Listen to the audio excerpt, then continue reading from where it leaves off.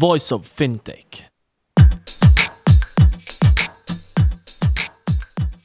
Welcome to Voice of Fintech, a podcast mapping out the Swiss and global fintech scene, connecting fintech enthusiasts with startups, incubators, accelerators, business angels and VCs, and incumbents interested in partnerships. Voice of Fintech will help you navigate the fintech ecosystem. Here you can listen to the startup founder stories, what investors and incumbents are looking for when dealing with startups, and find out more about resources provided by incubators and accelerators. My name is Rudy Falad and I'll be hosting this podcast.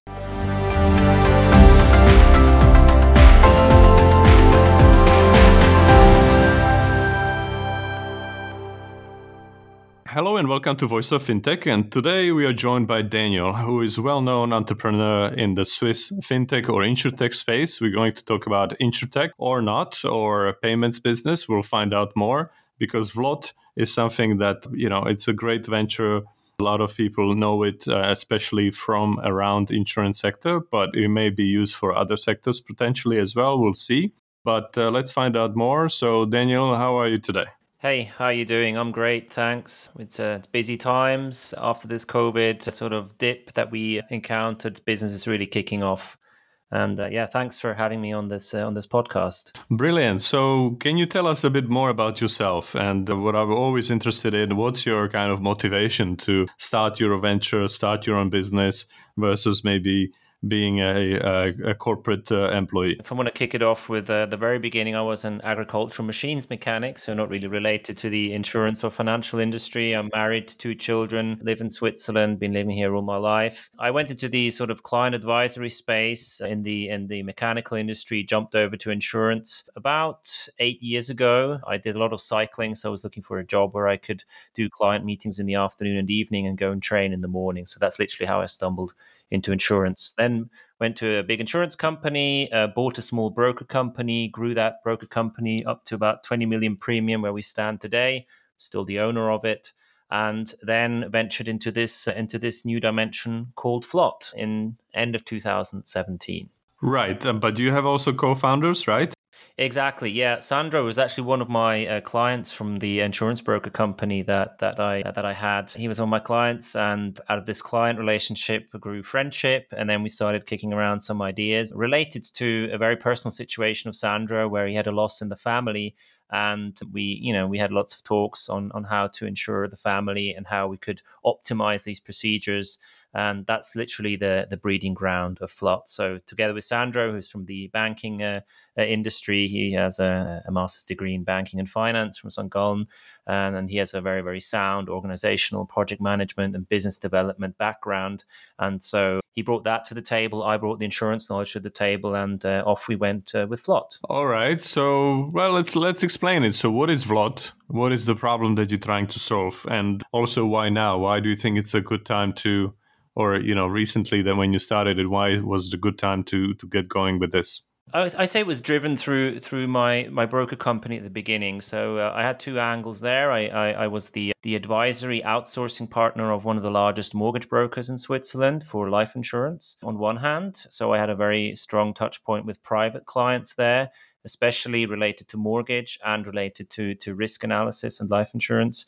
On the other hand, I advised lots of big sort of corporates, SMIs, up to SMI companies for their employee benefits programs. And that sort of brought together is the breeding ground of Vlot, where we want to make or help people become more financially resilient and take financially responsible decisions. So in short, today, Vlot is a software as a service provider where we serve retail insurers, banks, reinsurers, and also intermediaries like brokers in the main markets in Switzerland and Germany, also in the EU. So literally a SaaS company providing tech to these big players in the market. And concretely, if you were to paint a picture, if you are connected to Sandro's problem and things like this, how does that software help you? I would say the landscape for an advisory process, let's just focus on Switzerland for the time being. It's either a bank or an insurance that will talk to you. There's not a lot of material available online that will help you find out and and sort of assess your situation. So what the advisor has, he has like a benefits calculator. There's a couple of tools on the market that will just calculate, what's your situation today given your employee benefits and the social security system in general. Then he has to come up with a calculator and start computing what your potential gap is.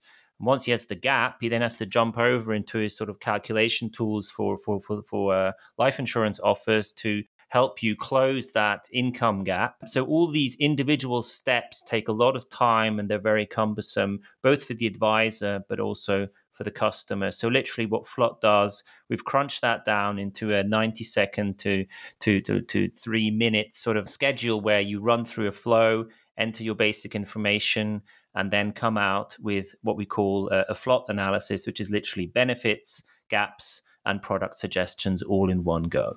All right, I see. So, but all right, let's also look around the world and your competitive landscape, right? So what is your unique advantage? Why are you different or better than other solutions out there that try to help the individuals to manage their money better and to be a bit smarter about the products that are out there in insurance or banking? Let's just take it apart a bit. So on the one hand, you have insurance providers that present their products on websites. So, you have life insurance for death, you have an insurance for disability, or some sort of savings policy or savings product for retirement, but nobody's helping the client to literally know what product he needs for what period of time and for which amount. So the combination, as I mentioned before, of having this calculator at the beginning and then calculating the gap and suggesting a product, that's one of our unique value propositions. On the other hand, a lot of these calculators just look at you as a person. We always assess the complete family. So we look at the family situation, how old are the children, what are the incomes, who's the breadwinner, what's the age difference, what's the educational level of the customer and the partner, and then we calculate a product that fits seamlessly into your personal situation, not only as an individual, but also taking into account your partner, who could be, a homemaker or who could be the breadwinner. On the other hand, we have a whole suite of advisory tools, both customer facing and advisor facing. And I think what Flott has really solved is making complex social security systems very transparent and visible and easy to understand for an end user. Then we have multi and omni-channel sort of approaches. As I said, we have a strong focus on simplicity for everybody and just making the life of the customer, let's say in a B2B2C setup, or even of the advisor in a B2B2C setup, we make that journey easy and quick and visible for everybody. Right. So you mentioned the individuals, but also the insurers and the banks. So versus Flott, who are your target customers, right? Versus then who are their customers, or call them end customers or consumers? I mean, at the end of the journey, the product will always be bought by a consumer, right? So, I mean, like an end user like you, for example. But the way that the product is then actually presented to the client is more a B2B2C. So Flott originally started off with its own sort of relationship with a retail insurer where we had a product, we customized it, we made it digital, we had our analytics around it, but we just noticed that that was not going to be enough. We couldn't leverage enough and we didn't have enough funding to kind of sort of create a huge marketing noise around it to launch that product into space. So we kind of pivoted from there and we're now specifically targeting the B2B clients that will use it in a B2B2C setup. So our key clients, as I mentioned earlier, are banks, retail insurers, reinsurers, and the intermediaries with brokers. So that's our key market, specifically in Switzerland and Germany at the moment, but in other countries where we're validating opportunities. Understood. Makes sense. So you don't offer it directly to consumers at all now, or only a little bit? No, we've stopped the B2C approach, and we're really growing on the B2B side. As an example, we've just launched our tool for 400 advisors of a big insurance company here in Switzerland. So these 400 advisors now have a mobile first app that they can use to quickly assess their clients' needs and to create this analysis within minutes, which took a lot longer or was not even possible for a lot of these advisors because they're more kind of non-life advisors and not life specialists. So we're enabling their sales crew to help clients quickly understand their situation, just as an example. Right. But at the time when you were pivoting to B2B, obviously you had some direct customers, right? And I think probably you use this as to show your corporate clients that you have traction, there is need behind this, right? Absolutely. I mean, it's that's the startup world, isn't it? You try you try that the product market fit, and if you see that it doesn't work with your own brand. I mean, Flot is not a known brand as an insurance carrier, but you would know all the the big blues and the reds in this country of the insurers. So if they come out with their sort of client base, with their marketing power, with also with their financial background, so they can really push the marketing, to aggregate the clients around this tool. We found that to be the better approach than to try and I'll say it, try and revolutionize life insurance. We were maybe slightly optimistic there at the beginning of our journey, but it's not quite that easy, especially in life insurance, because it's still a very, very sort of strong trust business. And I mean trust not only in the advisor or the person who's consulting you, but also in the brand. So we found that we also looked, globally, we found that we haven't really seen anybody globally who's really picked up in life, specifically in non-life, maybe a little bit less, but there's nobody who's really been able to completely knock out like the big insurance companies. So we adapted, pivoted, and are now providing services to enable this more sort of a digital approach for insurance companies. Understood. And but you also mentioned banks. So out of those B2B customers, I mean, how many are insurers versus other financial services firms? Well, banks is a completely different topic because for them the life insurance is not a central element of their product world. They are seeing the margins melting, especially in the interests. Like so mortgage interest is on an all-time low. So they're now sort of slowly showing interest in alternative products that are easy to sell or upsell. So it's like I always like comparing it with the car industry. So they, instead of just selling the car, now they sell you everything. So car, the insurance, all of these sort of maintenance packages. So they're really expanding their offering into different segments, and they're doing it at the point of sale or the point of decision where the client, buys the car. Oh, yeah, I'll get the insurance. So the same thing is in the banking area with mortgages. And I can tell you with mortgage and mortgage related services, when I did that with this mortgage broker, I had like a 95% conversion rate on the client. So a couple of these banks that we're talking to are testing our algorithms and our connectors because, as I said, the bank wants to concentrate on the mortgage and doesn't want to go into a full-fledged sort of life insurance advisory process.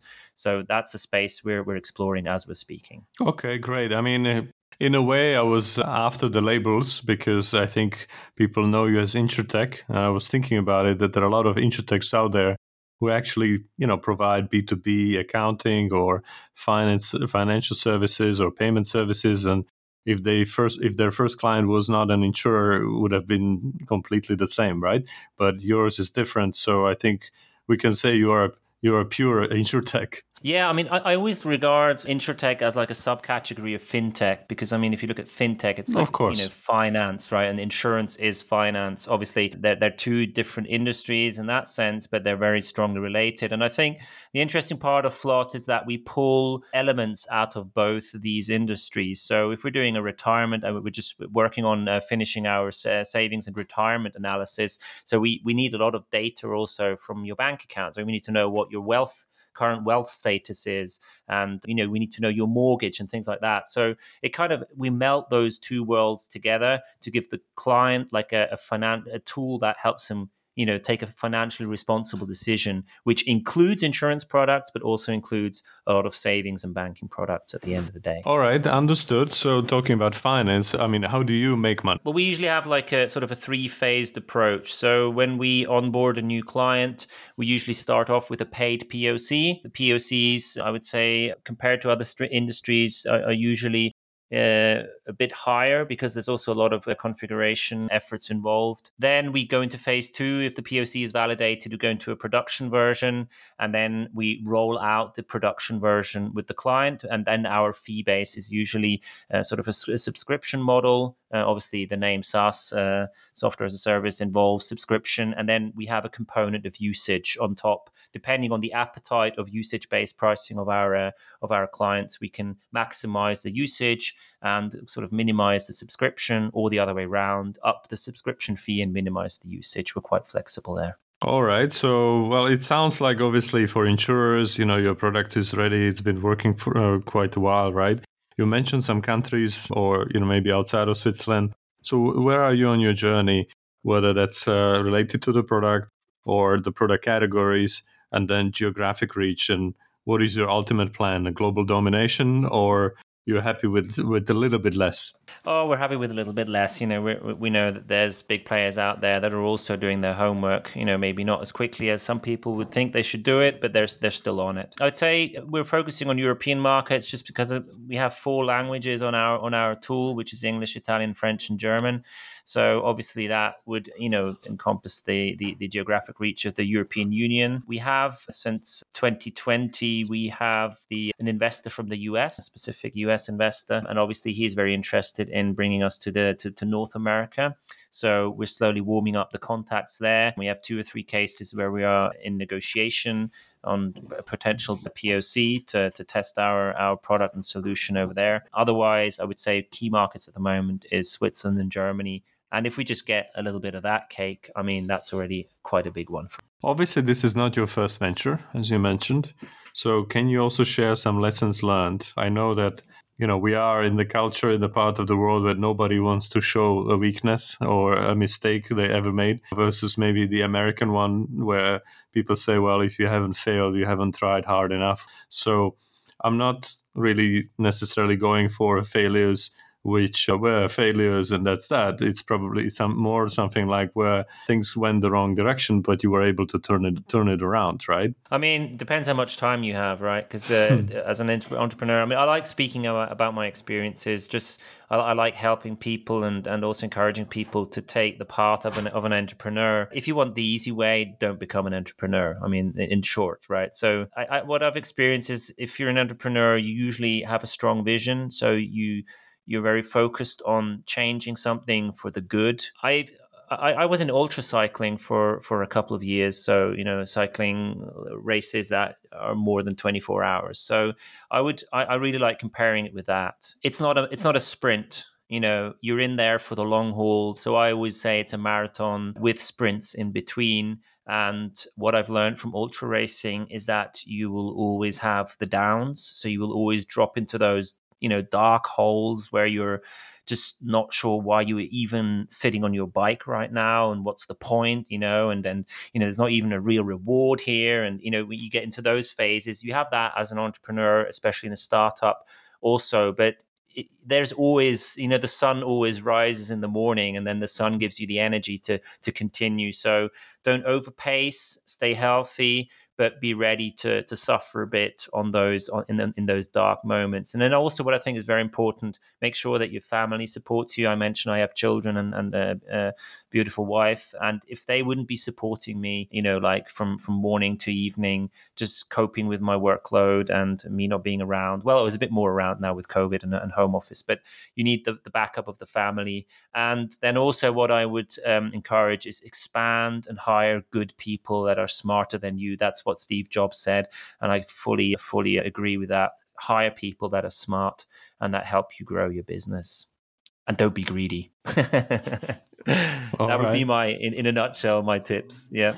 Okay, cool. Makes sense. I got that. So you kind of alluded to it, what you're trying to do this year, right? But maybe let's recap again. And that investor that you have from the US, I mean, is that a VC kind of investor or a different kind of type? So what are your next milestones? Like what can you do with the money that you still have, obviously? Yeah, I mean, we started off focusing on risk only, so death and disability. We quickly noticed that, especially with the baby boomer generation, slowly sliding towards retirement, the whole sort of retirement planning and retirement calculations are becoming very important. So what we're working on right now for Q1 is finishing up the savings and retirement solution for all of our customers that want to use that sort of tie up, and then make that platform ready also for pension funds, for example, where they can link up and offer this solution to their clients. Then we have a tie-up with a large mortgage platform here in Switzerland that is hopefully going to be kicking off soon. We have a project for Q2 where we're working on in-force marketing. We're working on a couple of projects with one of our partners in the underwriting area, so medical underwriting, where we're integrating fully automated AI-driven medical underwriting. And then I would say the big target is in Q3 to go what we're going to call the well-being score, a financial well-being score. So think of a health score, all these apps with a health score that just tell you at the moment you're on 500 and yesterday you were on 480 and maybe tomorrow you'll drop to 450 because you didn't sleep well. So think of that in a financial context, sort of a financial well-being score, taking into account all those different sort of HOTS and market trends and interest and conversion rates and all those things going on in the social security system and in the financial world. And then in Q4, we're going to focus on the international expansion, specifically European Union, and if we have a good project in the US, then obviously the US. So that's sort of the roadmap for 2021.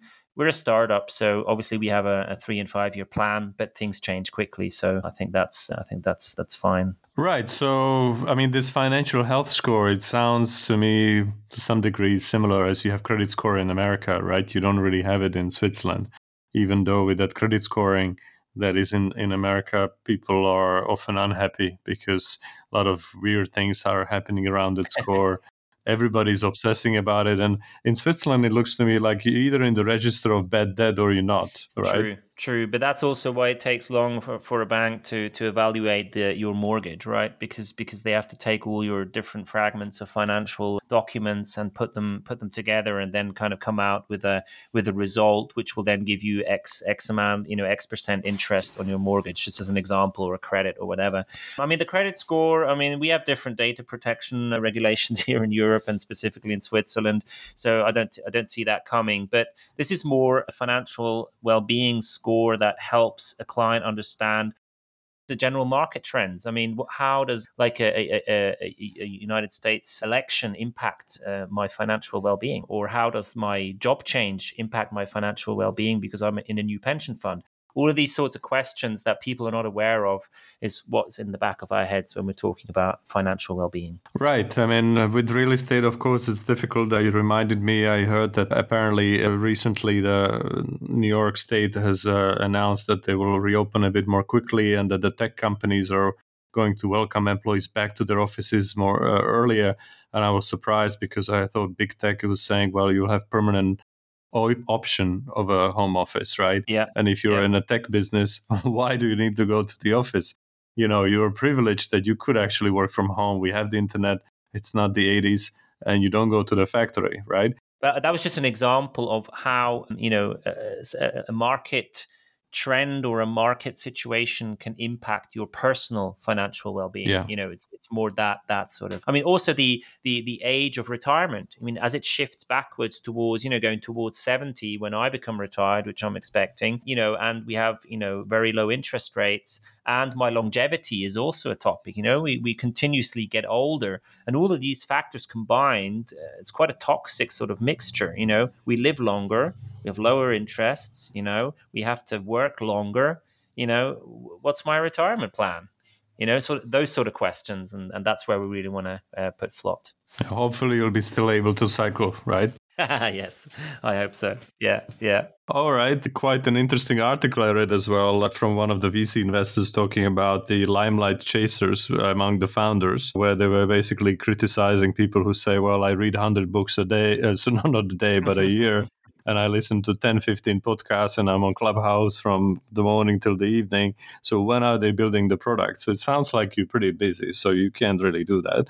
But if you could recommend one good business book to the listeners that you think it's useful, that it's not some sort of a self-promotion biography of someone, but something that people can learn from? I have one book that jumps to mind, which really triggered me very positively and encouraged me in my entrepreneurial journey. It's from Peter Thiel, From Zero to One. Yeah. There's some so basic key principles in that book. If you follow those, or just one or two of those, there's literally no way you can fail. That would be my favorite book and recommend it. Even if you've read it like 2 years ago, read it again, and just start, thinking about a vision or an idea you have and start putting it in those categories. That's one of my absolute favorites, just because, he showed what success is, and there's so much you can learn from that book, which I can completely relate to. So that would be my tip. Yeah, I think I included it in my first book tips over the summer of 2019 when we started with the podcast. So yeah, I completely agree. So great stuff, Daniel. So thank you very much. My last question is, where can interested parties reach you, and what kind of people would you like to hear from most? Anybody can contact us. I mean, obviously, if you're interested in our services as a B2B client, we'd specifically be talking of retail insurers, reinsurers, market players, marketplaces in the financial industry, banks, and any sort of intermediary or broker. We're always happy to talk. You can reach us on vlot.ch. So it's VLOT. It's derived from a Dutch word, which means the same as in German, flot. So like cool, easygoing, vlot.ch. And then it's just contact@vlot.ch if you want to write us an email. And we're happy to jump on a call anytime. All right, great. Great, fantastic. So thank you very much, Daniel, and good luck to Vlot. Thank you very much for having us. Thank you for listening to Voice of Fintech podcast. If you haven't already, check out also voiceoffintech.com, where you will find all the episodes and additional resources related to the podcast. You can also subscribe to Voice of Fintech on Apple Podcasts, Spotify, Google, or any other podcast app that you like. If you have any suggestions on the topics or guests, or how to make this podcast better for you, please email us at info@voiceoffintech.com. Happy to hear from you. Thank you.